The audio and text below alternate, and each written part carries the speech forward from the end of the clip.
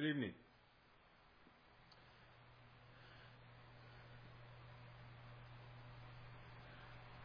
I'd like to invite you to turn with me over to James chapter 4. James chapter 4 this evening. I've been studying from this particular chapter, and I'd like to share some things with you this evening. So I want to invite you again to turn with me over to James chapter 4. I'll begin to read at James chapter 4, and I just ask that you follow along with me. And I hope that as we read together, that God would reveal to us some things that we need to know in order to truly glorify Him. I'm convinced that is what we're here for. We're here to glorify God and to enjoy Him forever. So before we begin, let us pray. Lord God, Father in heaven, bless you once again for another day. I pray right now, Father, that you would fill each and every one of us with your Holy Spirit. I pray, Father, as we read, that you would teach us, Father, about those things which we need to know in order to truly glorify you. I pray and ask this in Jesus' name. Amen. James chapter 4, it reads, "What causes fights and quarrels among you? Don't they come from your desires that battle within you? You want something, but don't get it. You kill and covet, but you cannot have what you want." Notice that. Kill and covet, but you cannot have what you want. You quarrel and fight. You do not have because you do not ask God. When you ask, you do not receive because you ask with wrong motives, that you may spend what you get on your pleasures. This is pretty heavy up to this point. I want to share with you some things that I think as a Christian you must know. One of the things that you must know is that the Bible reveals that from the very beginning with our first parents, Adam and Eve, we as a people have fallen into a state of sin and misery. We are in a place, or at a place, I should say right now, where our whole entire nature is bent on sinning against God. Without the grace of God, we can do nothing but sin against God. Now, this doesn't mean that we are beyond repair. This doesn't mean that we are beyond being lifted up by God, being saved by God, or anything like that. But what it does mean is that we're in trouble, deep trouble.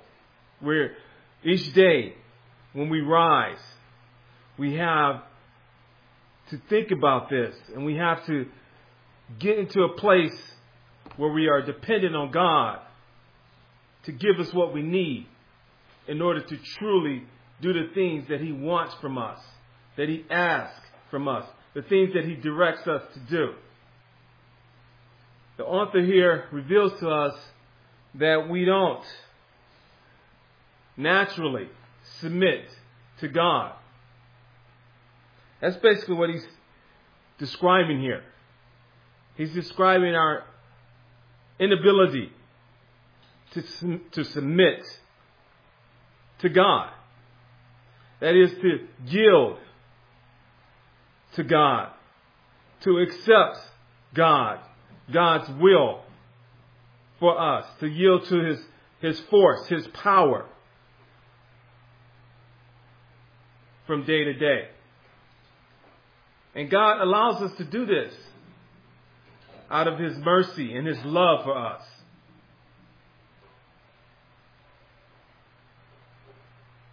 God has a problem with us, people of God. And that's basically what this author is saying right here. Verse 4.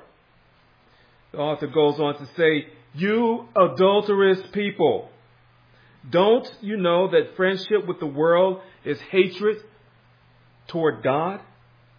Anyone who chooses to be a friend of the world becomes an enemy of God.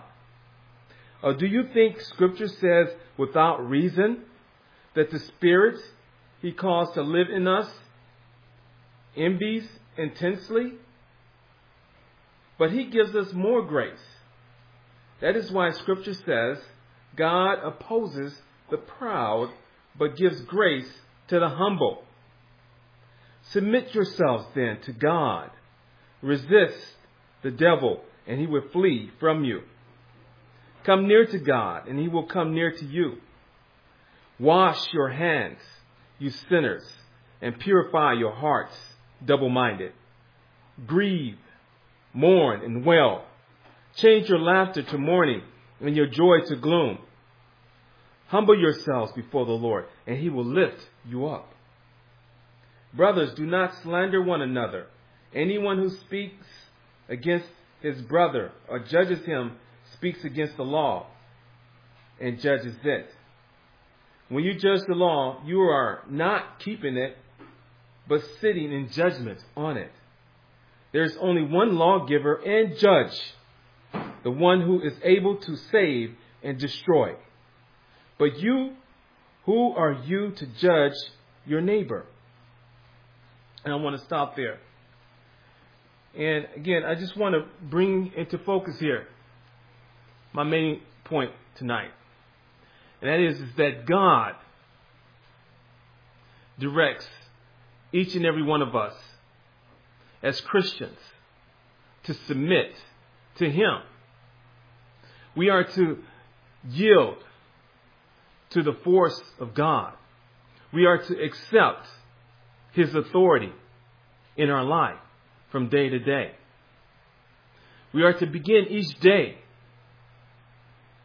with a dependence on Him.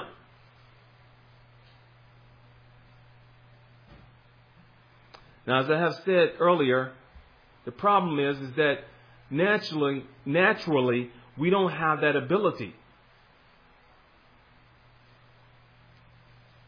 And so we need to pray each day for God to give us the Spirit of God to come inside of us and to change our inward person. To change, to destroy even the old nature and replace it with a new nature.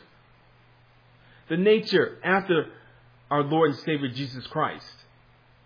For you see, it was Jesus that God sent to save us from sin. That is to deliver us from the authority of sin. Sin is powerful. It is so powerful that it blinds us even to our own sinful acts, to the things that we do against God. And so the only way we can come from under sin is by deliverance from a sovereign God. Only way we can be delivered from our sins, be forgiven. We have to be forgiven of our sins. We have to pay a price for our sinful acts. And the price is life. The problem is that none of us can pay that price. Only Jesus can pay that price. The Son of God. And that's what he came to do. And that's exactly what he did. Not only that, see, you need to understand the law that God had given in the Old Testament, that law still applies to us today. We still must obey the laws of God. The law of God is a revelation of the will of God. And so, it hasn't changed. See, God is not a God that changes like you and I. God is the same God every day. He hasn't changed. From the Old Testament to the New Testament, God hasn't changed. We have changed. And that's the problem. We have changed beginning with the fall of our first parents, Adam and Eve. See, when we fell, our natures changed drastically. It changed to a point of, again, like I said earlier, to a point of where we cannot obey God. Not willingly, not freely, like our first parents were able to before they fell. Before they fell, they were able to do that. They were able to obey God's laws, His commandments, His regulations, and so forth freely. But when they fell, it all changed. When God had kicked them out of the Garden of Eden, God had cursed them. But God had promised them that He would deliver. He would send a deliverer, a Savior, that would come and do all that God pleases, or all that God wills. It has decreed before even the foundations of this world were laid by Him. Before heavens and earth was even created by God, God had a plan. And He had a will for you and for me, for all of us. And so what I'm trying to do right now, brothers and sisters, this evening, is I'm trying to encourage you to get in the will of God. And to begin to live your life in submission to God.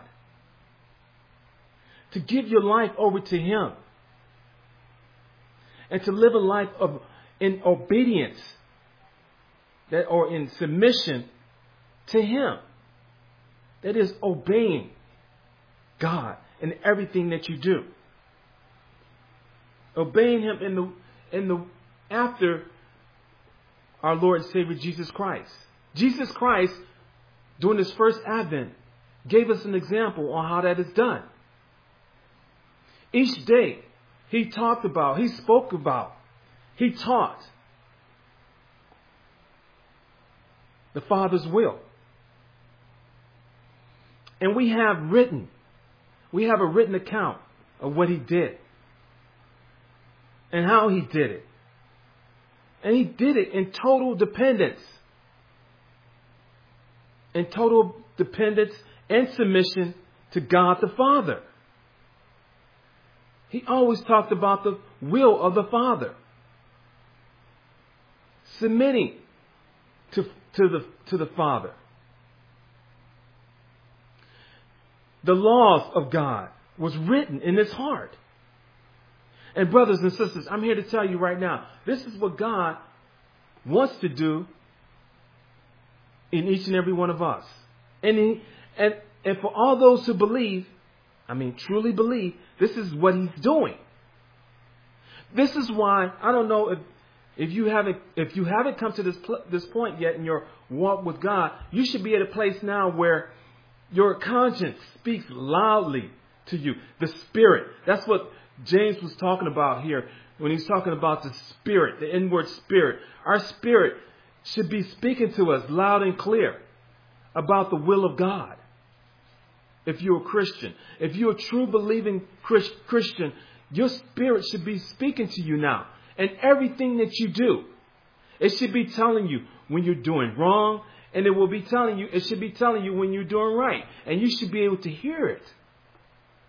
And when you are doing wrong, when your heart is convicted of wrong, that is convicted of being sinful or doing something sinful or doing something against God's will, then you should be at a place of sincere sadness, sorrow, repentance, penitence. You should be at that place now in your walk with God. And if you're not, then I want to encourage you. I urge you to repent, to ask God for forgiveness, to confess your sins each day, and walk in the newness after our Lord and Savior Jesus Christ by the Spirit that He sends us. The point is, submit out of gratitude for the Spirit which God gives us, the richness of His glory, of His power, His love for you. Start living in submission to God. Do it now.